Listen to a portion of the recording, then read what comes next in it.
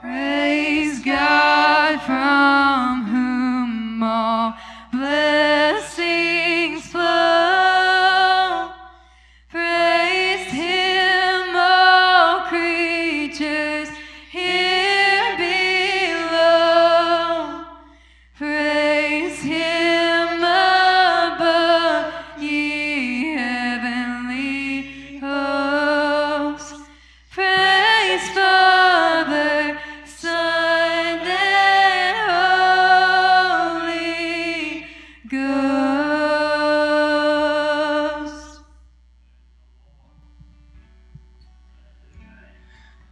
Father, we just want to say thank you for this day and for the opportunity to come and to worship. Lord, with given the things that happened this week, it's just a reminder that time is not promised. And Lord, the fact that we're sitting here truly is a blessing. And Father, we just ask that you would pour out your Spirit on us this morning as believers or as a church. And we just ask that you would reveal truth to us in a special way. God, we lift up the families of these teenagers. We pray for their friends, their classmates. God, as this has happened before, we know that many of them will be affected and many of them will struggle in the coming days.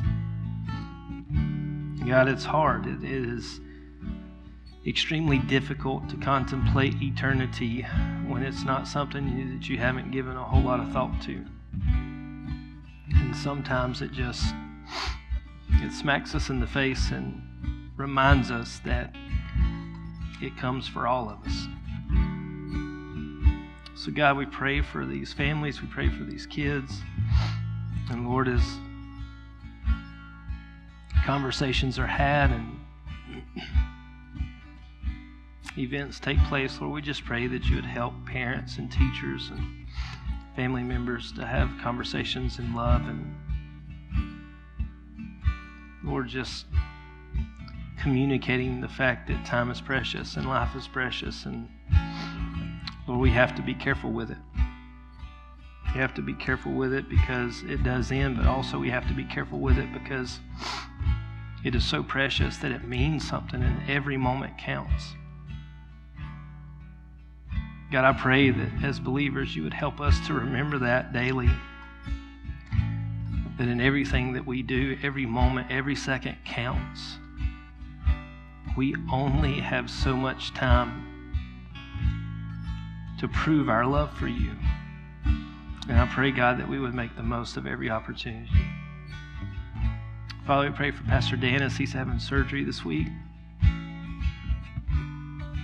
God, we lift up Miss Ruth as she's continuing to struggle. Lord, we pray for Miss Marge as she's hurting and dealing with some physical issues. We pray for Lee Bradley this morning. Lord, just be with her. Lord, you know we have a lot of people who need you, and so we just ask that you would be with those situations.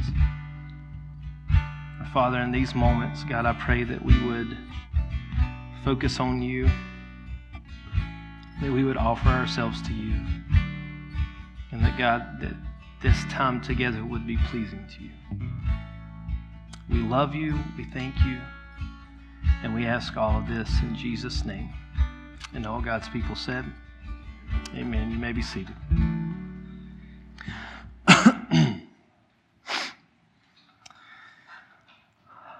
Well, this is our 9th week of our stewardship series. And after you spend so much time on something, like many things, it can get a little monotonous, and you lose focus and you lose track, and things seem to be repetitive, and we're going to talk about all that here in a second. But as we talk about the understanding that we're not owners of anything, but we are managers with the responsibility of managing the assets of God according to His will and for His glory. And this is what we've been saying over and over and over again when it comes to stewardship. And as we finish up the series this week, I think it's very important that we understand that without stewardship, worship can't happen. I want to say that again. Without stewardship, worship cannot happen, because there is a need for us as individuals whenever we truly realize who God is and what He's deserving of and how great and powerful and above us that He is and what He did for us so that we could be with Him. When that realization comes, then we understand that there is a need for us to give God all that we are. And so when we talk about stewardship, it's not just, we focused on some things, some key things that we said, okay, if you can do these things in your life, these are things that people struggle with. Time, people, relationships, money, stuff, talents, things that we like to use for ourselves and focus on us. If we can take some of these things we're so tempted to use on ourselves and use them to glorify God, we can kind of get on a good path. But the main thing about stewardship that we have to understand this morning is that it's not just about setting aside certain portions or just meeting a quota, but it's about coming to this mindset where we realize that God is absolutely worthy of everything that we have. And because He is worthy of everything we have, we are consciously making these decisions every single day to make sure that we can worship God with whatever it is that comes in and out of our lives. Because the truth is that when we talk about, we're going to worship, stand with us to worship together, like, yes, this is a type of worship. But what happens at church on Sunday morning is just a small reflection of what should be going on in your life Monday through Saturday. This is not the most important part of worship for your life. We gather together as believers because we're called to strengthen and support one another, to hold one another accountable. That's why I'm really big on promoting membership and not just letting people just attend and come and go as they please, that we really commit ourselves to one another, because that's what Jesus meant for the church to be. But worship at church is the least important aspect of your worship to Christ, because it's just a reflection of what you're doing Monday through Saturday. And as we talk about that, you need to understand that stewardship is going to set you up for the opportunity to worship.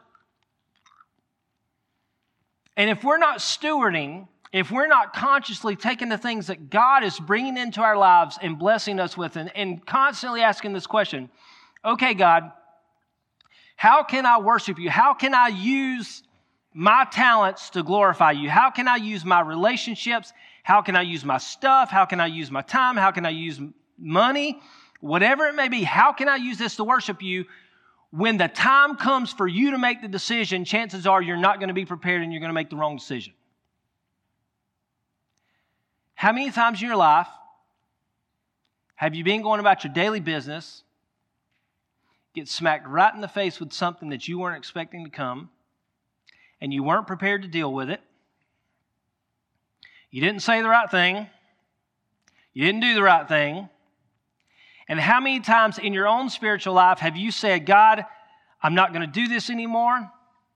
I'm giving this up. God, I'm going to serve you. I'm going to start doing this. And then when the time comes, you're halfway through the day and you realize you've already done what you said you weren't going to do, or not done what you said you were going to do. We've all been there. Because the truth is, as life happens and we're living, as situations and circumstances present themselves, we don't always know that they're coming. But we have to be prepared and have the mindset that we're constantly making sure that in our lives we are prepared to the best of our ability, with the help of Christ, that we're going to worship and serve God in everything that we do, every decision we make, every word that we speak, everything that we have. And that's what stewardship is. It's the idea of going ahead and making sure that you are set aside. Your time, your relationships, your talents, whatever is set aside so that you can make sure that you are glorifying God in your life with those things. But you have to make the decision beforehand, because when the time presents itself, you have to be prepared to do it. How many times have you walked away from somebody and said, I should have shared the gospel with them? I've done it. You said, I should have helped them in some way, and it didn't dawn on you until after you were gone. Most of the time as believers, we're just not prepared. We're not ready. We have not set aside ourselves and our stuff. And the sad thing is the American Christianity has really groomed us. And when I say American Christianity, whatever denomination, whatever church, it's all very similar. It's groomed us to think that if we say a prayer, we put on our Sunday clothes, we go to church, say the blessing on Sunday dinner, and then if we're halfway decent people throughout the rest of the week, then that's all it takes to go to heaven. And the sad part is that's just not true. It's like there's some things that I just mentioned that are good if you do them. Those are good things. But that's not what it takes to get to heaven. Eternal life is a reward for those who have devoted the entirety of their existence to their Heavenly Father. And you're sitting here this morning, and I know this because I have sat in the pew and I've been in this same mindset where I know that I wanted eternal life.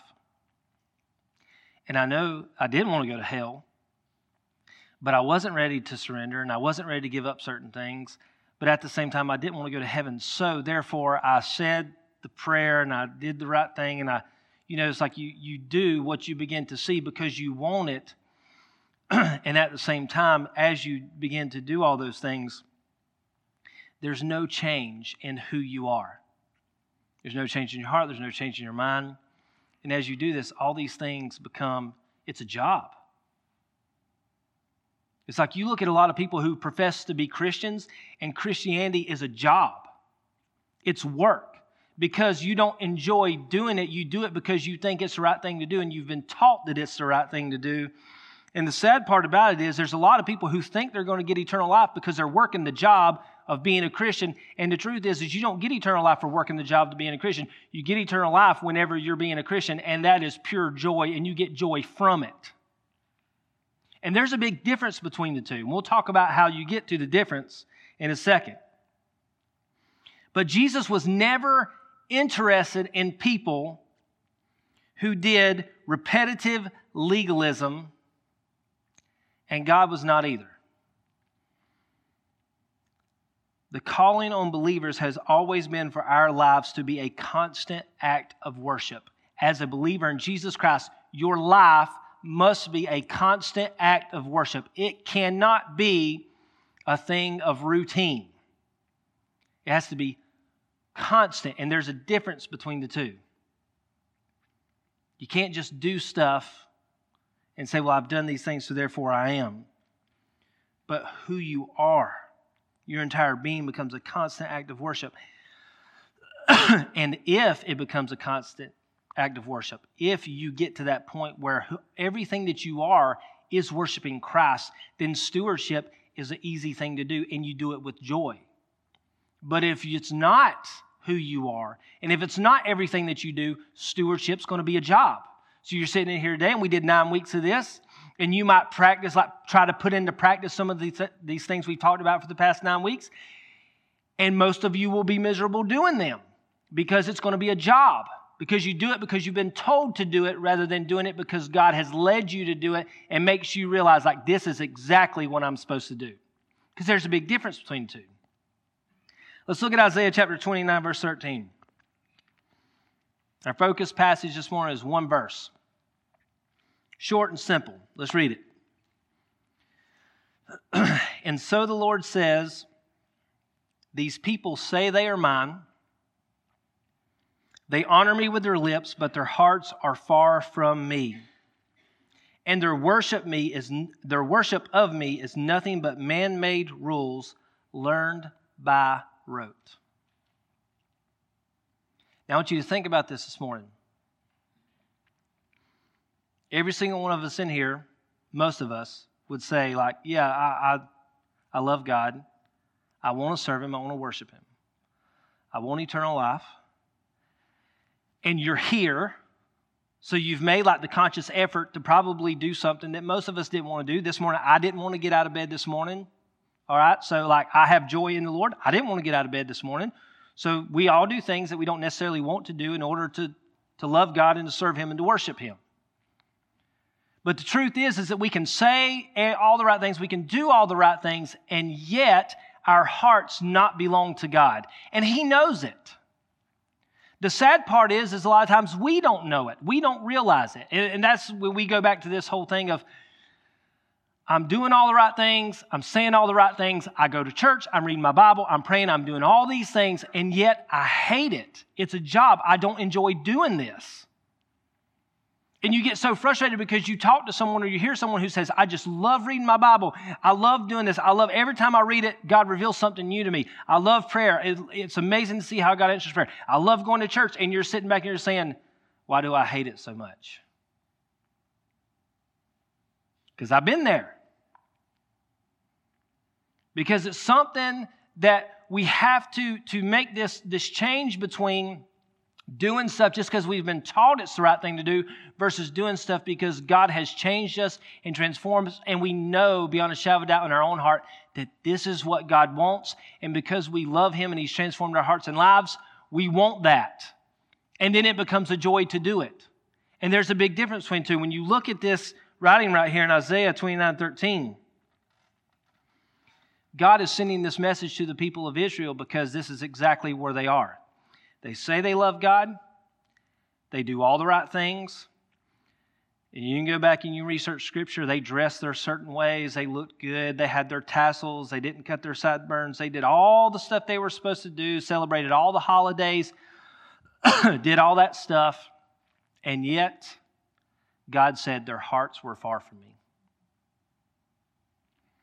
So this morning, I think it's really important that we are just honest with ourselves as to where's my heart? What does my heart belong to? When I say our heart, I want to include your mind in this. Because what's inside your mind, what you think and what you desire and what's in your heart for who you are, that determines what you truly belong to. Your thoughts will reveal who you belong to. And when you talk about this, God knows who you belong to. God knows your heart. There's nothing, you're not pulling the wool over His eyes. He knows who you belong to. The truth is God really needs you to realize who you belong to. And it's just as important this morning for you to realize that if you really do belong to God, it's more important for you to realize that you do belong to Him than it's just as important as you to realize that you don't belong to Him. You with me? Because when you realize who you belong to, it changes everything. And if you realize you belong to God, it's going to change everything. It's going to make your relationship with Him so much better, so much more free. And if you realize you don't belong to God, then it gives you the opportunity to fix it or call on His name to fix it. I'm not a scholar. I'm not very good with words and vocabulary and things like that. So as I was reading this, I noticed that last word, wrote. Don't know how many of you knew what it was. I didn't, so I Googled it. All right?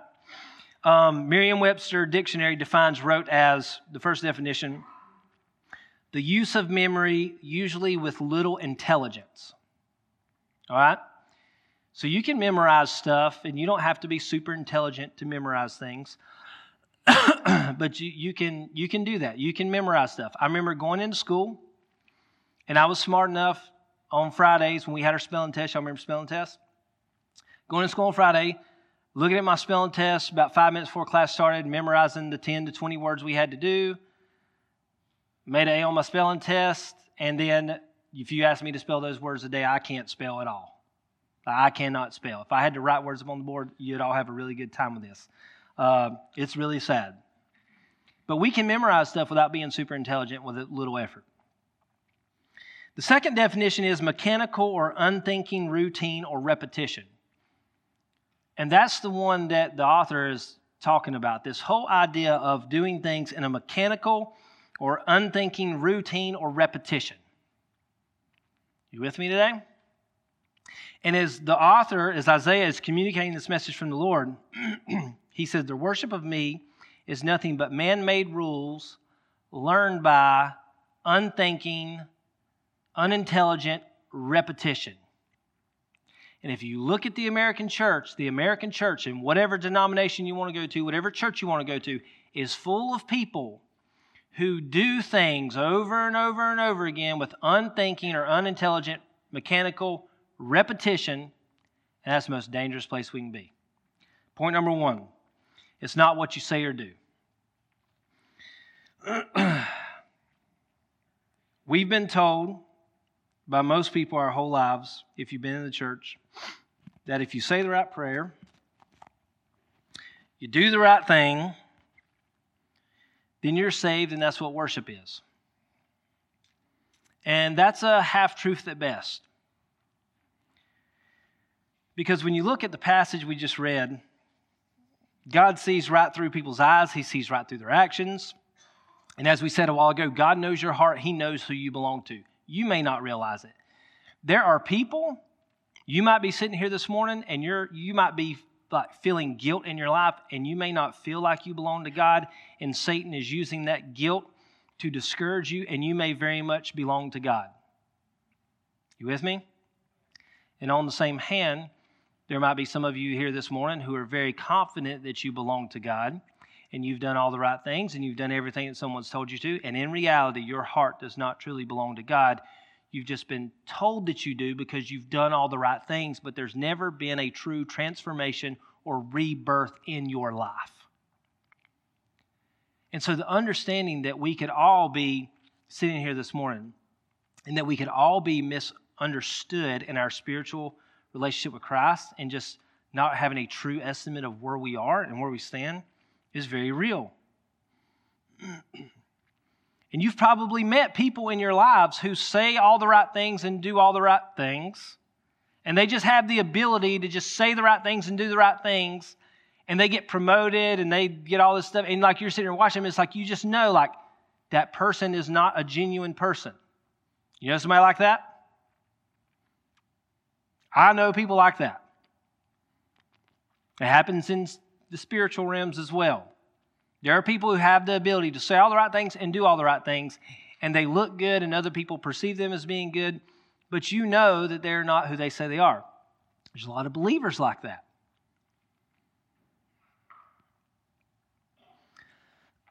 In the past couple of years, God has continually brought me back to Genesis 22, where he calls Abraham to sacrifice his son Isaac. You've heard me talk about it a lot. I don't know why. God just keeps bringing me back to this passage. And just the understanding of what it would be like if your father tied you up, placed you on an altar, was about to stab you with a knife, and then was going to set you on fire. And like it happened up till the point where Abraham raised the knife and was about to do it, and then the angel of the Lord stopped him. I don't know about y'all, but my relationship with Daddy would never be the same again. It's a very ironic passage, but it's very heart-wrenching because if you actually look at everything that was going on in leading up to this, there's so much wisdom and understanding that we can gain from this passage. Because number one, like you think about what God called Abraham to give.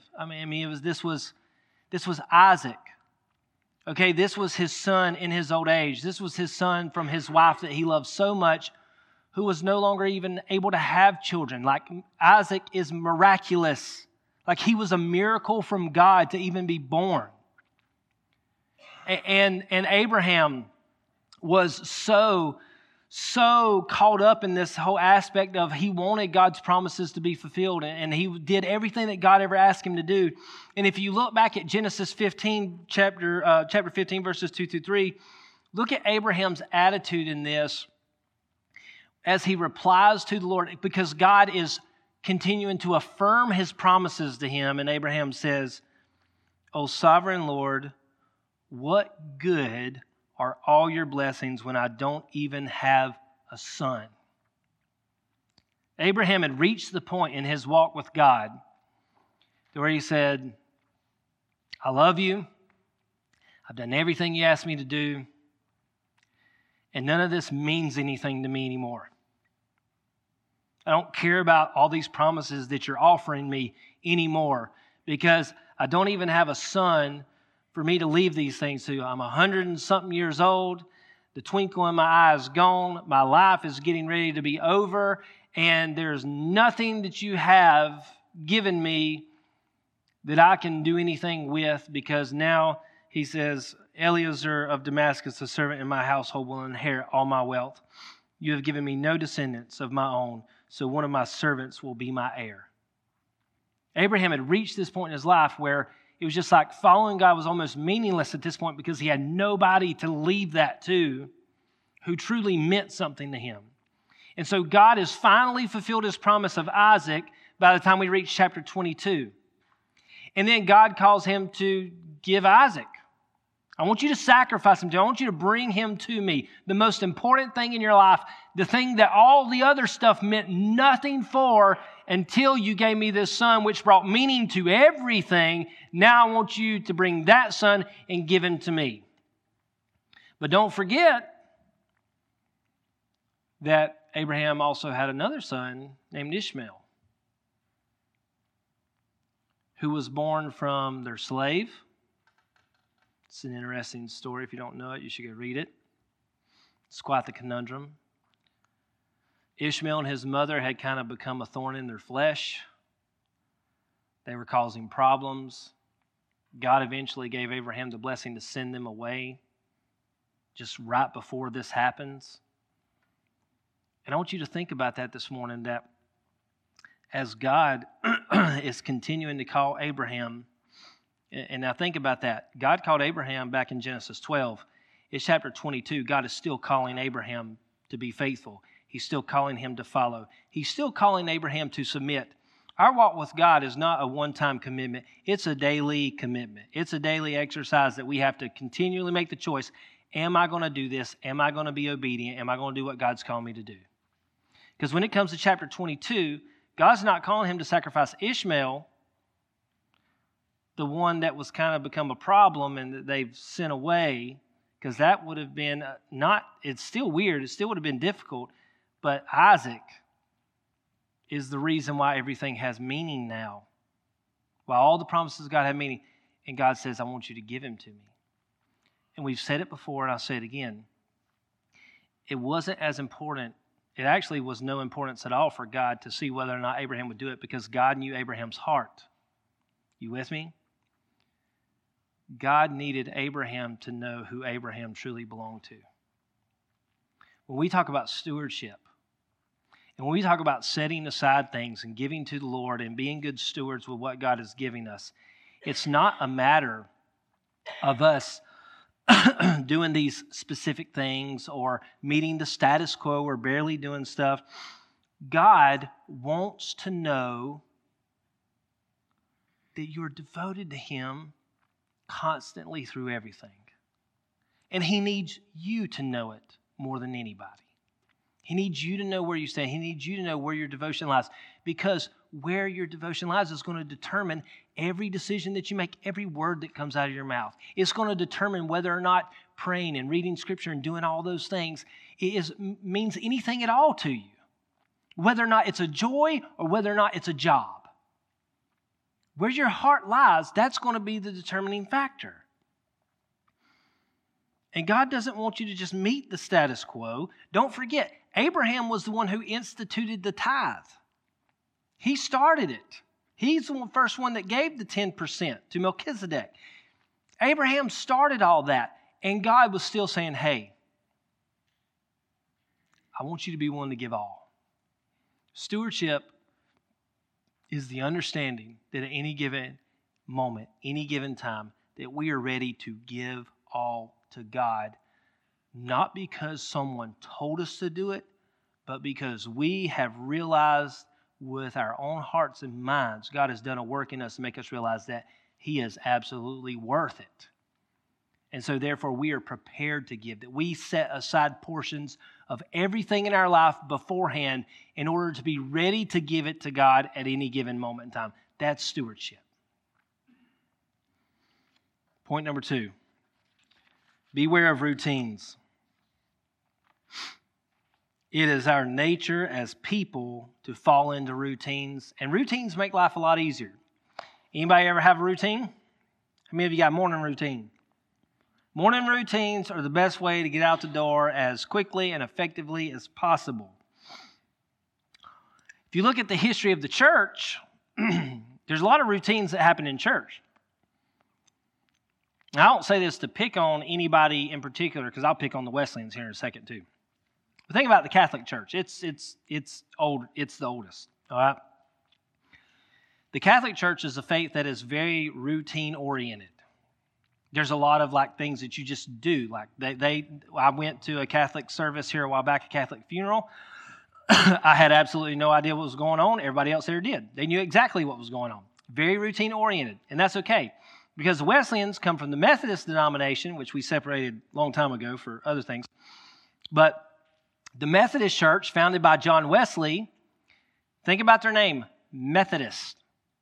The whole idea was that if people live in such a way with certain methods that it would change their life and they would get oriented to doing godly things and living a godly life, and that would help them become Christians. Wesleyan Church, same way, all churches. Even our church today, you walk in on any given Sunday and you sit down, you kind of know what's coming, okay? We don't do anything fancy. We don't pull out any stops. Every once in a while, we'll have a baptismal service or something like that where it's a little different, or communion. But for the most part, it's about the same order every week. That makes it very easy for us as a staff to plan and prepare to make sure that we don't screw it up and we're not looking at each other like fish out of water, and we're just not messing things up. Routines are very tempting. And in a worldly setting, routines can be very productive, right? But while routines can be productive in a worldly setting, routines can be very painful and monotonous and disruptive in a relational and spiritual setting. All right? Now, couples greatly struggle with routines. One of the things you talk about with a lot of married couples as they're struggling in their relationship is they get stuck in these routines, and then things become boring and you just know what's coming, and sometimes you just get sickened of doing the same thing over and over and over again. But we don't call those routine, do we? How many of you say, oh yeah, we're just in our routine? What do you call it? A rut. There's not much of a difference between a routine and a rut. You know how ruts get formed? Because people routinely drive in the same path, making a rut in the road, and that was the whole idea. You get stuck in the rut, and then once you're in the rut, you can't get out of it because you're so deep you literally can't get out of it. But routines and ruts are kind of the same thing. And so on some levels, routines can be very beneficial. Is it beneficial for you to read your Bible every day? Yes. Is it beneficial for you to pray every day? Is it beneficial for you to go to church as much as you can?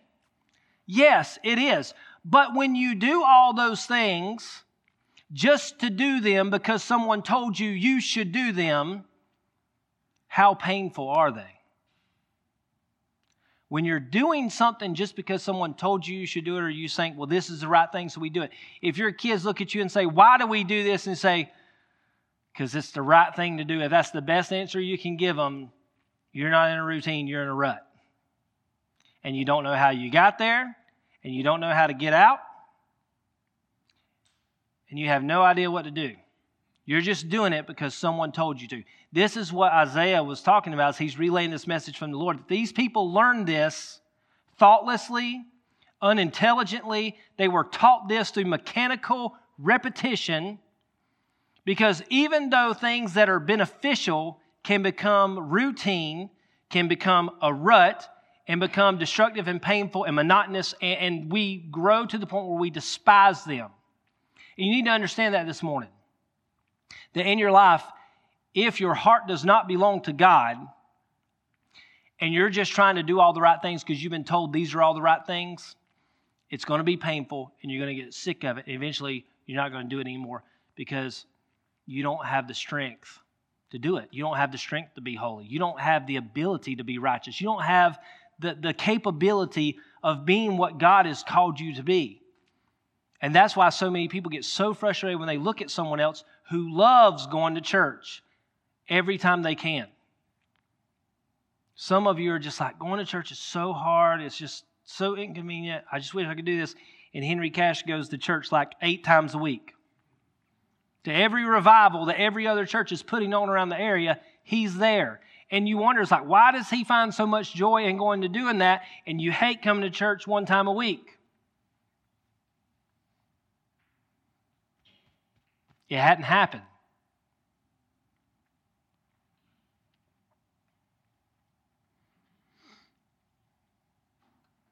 Think about a marriage. I was talking to a young couple yesterday morning. It was really funny. They've been married less than a year. We were asking them what they were going to do yesterday afternoon. And the husband said, I'm going to go hunting. And so I looked at the wife and I said, you going to go with him? She said, nah, I'm going to find something else to do. Which was really funny because a few months ago before they got married, or last year when they got married, she went with him hunting very frequently. And it's really funny how you think about it even from a marriage perspective, and some of you men, like, we need to know this because men are more creatures of routine than even women are in a lot of ways. But the understanding of we need to have a relationship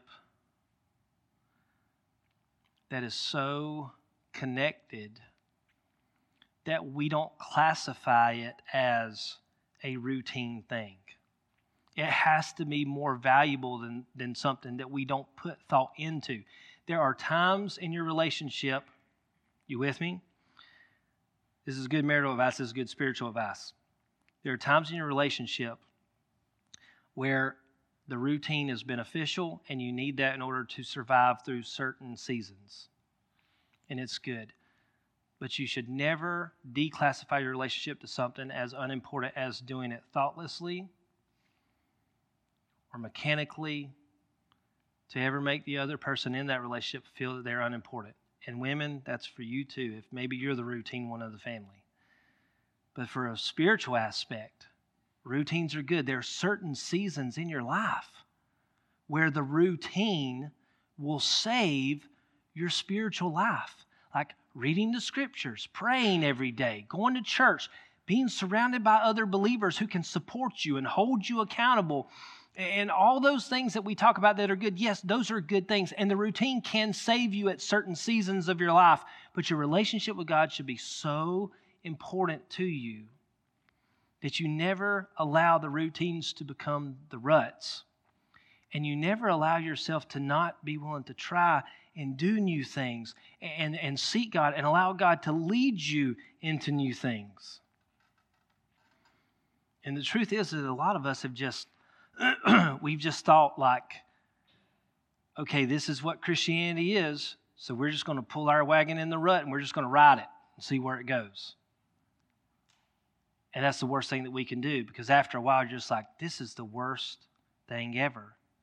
And it just stinks to just like follow this path because this isn't really where I wanted to go. And the reason why is because God hasn't changed your heart, He hasn't changed your mind. And that has to take place for true worship to happen. So point number 3, stewardship brings about proper worship. And I believe this with my whole heart. Worship cannot happen without stewardship. Like, you can't tell me that you realize what Christ has done for you by shedding His blood and dying on the cross. You cannot have realized that. And you cannot love God so much that you don't feel the need to give yourself to Him. And when I say give yourself, I mean like completely surrender and give yourself away for the cause of Christ. And that can translate, and the roots of that can spread out in so many different ways. But just understanding that if you are not surrendered to Christ, you're not going to be a steward. And if you are stewarding and you haven't surrendered to Christ, then it's painful. So if you're sitting here this morning, and you're just like, man, I want to go to heaven. I want to love Jesus. I want to do all these things. I want that. But so much of what you said is painful. Like just the thought of stewarding, like giving my time, giving talents, giving people, even money, whatever it is, just doing all that is so painful, and I just don't enjoy it. Like there needs to be a transformation take place in our life. And so stewardship is not necessarily what gives you the ability to worship. It's just a great indication as to whether or not you're truly worshiping. Because if you truly worship Christ, if you truly want Him, you are going to set aside your life as a whole, which will translate into the other things in order to be ready to give them to Christ at any given moment in time. How can we ever say that we want to come before a holy, perfect, all-powerful God and Savior and not have anything to give Him? Not have any kind of gift? How many women, how many people in here, how many men in here like love the woman in your life enough to like give them something? At some point in time, you've at least given them something. Maybe they don't give you gifts anymore, but they've given you something somewhere. Women, same thing. Like you give to people that you love. And giving to God is not something that gives you the right to come and worship Him. Giving to God is just a reflection of you realize who He is and what He's worthy of. What He's done in your heart and life gives you the right to come and to worship Him. So this morning as we close out, don't think about what to do. Don't think about what to say. Because worship is not about etiquette. Worship is not about knowing what to do, what to say, how to dress, doing all these right things. That's not true worship. You know, you look at Scripture and you look at the people that God called to follow Him. You think about Moses. Most of what we read in Scripture hinges off of what God did in and through Moses. Moses was a murderer who lived out in the desert watching animals, watching his father-in-law's animals. And God called him, and everything that we read in Scripture from the book of Exodus on deals directly with what God did in and through Moses. The 12 disciples were simple, ordinary men, uneducated. And God used them to change eternity, to change the world. And so this morning, it's not about, I want us to understand, it's not about what we say, it's not about what we do, it's not about how we dress or how we act or anything like that. It's simply about what God has done in your heart. It's the transformation of God literally changing who you are, changing you as an individual. And Paul wrote to the church in Rome, and he told them in chapter 12, verse 2, he says, don't copy the behavior and customs of this world, but let God transform you into a new person by changing the way that you think. You need to understand this morning that if you try to follow Christ because of someone told you you should, you're going to fail. And if you try to follow Christ because you set your mind to it, you're going to fail. And if you do it because you're just following in the footsteps behind someone else who were a godly example or something like that, you're going to fail. Because we don't have the strength or the capacity or the knowledge to even know who God is, to understand what He wants from us at any given moment in time. And the American church has dumbed Christianity down to this whole idea of if you say this certain prayer and you say these certain things and you look this certain way and you do this certain stuff, then that's what makes you a Christian. And that's not true. Because the truth is, eternal life is a reward for those who completely give themselves to Christ. We have to be completely surrendered in our life to Christ. To be willing to give all. We talk about stewardship. You know, stewardship's, so many people fall into this trap of giving a portion. Like, no, Christianity does not call us to give a portion. Jesus calls us to give all. We give all of ourselves to Him. And because we have made up our mind to give all of ourselves to Him, then we're ready at any given moment in time to give whatever it is He's called us to give because we've already given ourselves to Him. Because the change happened here. And it's not because someone else told us to do it. It's because God revealed it to us in our hearts and in our minds.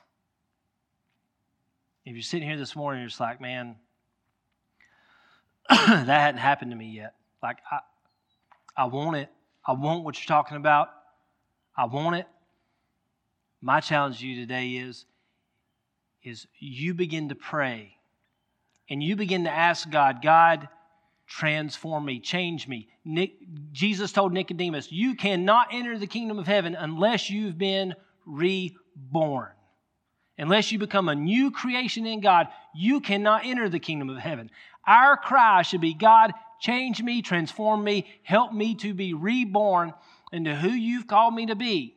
And you can't just quit off of one prayer because it doesn't happen, but you go to Christ and you cry out and you pray again and again and again. You say, God, transform me, change the way I think, transform me. This is not fun yet. This is not joyful yet. This is not something that I feel like I know this yet, but I'm doing all these things because this is what's been told to me that this is the right way. I'm seeking you with everything I have, but God, you have to transform me.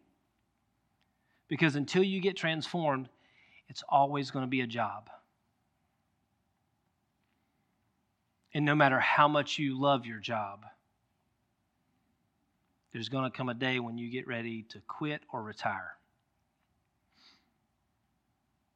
And if Christianity is nothing but a job or a burden to you, if Scripture and prayer and church and fellowshipping with other believers and giving of your time and your talents and your relationships and your money, if all those things just sound like a burden to you, you need to cry out to God to transform you. Because there's a reason why other people do it, and they do it with joy. And you need to find what it is that they have. And the only answer is, it's God. Only He can do that. Let's pray together.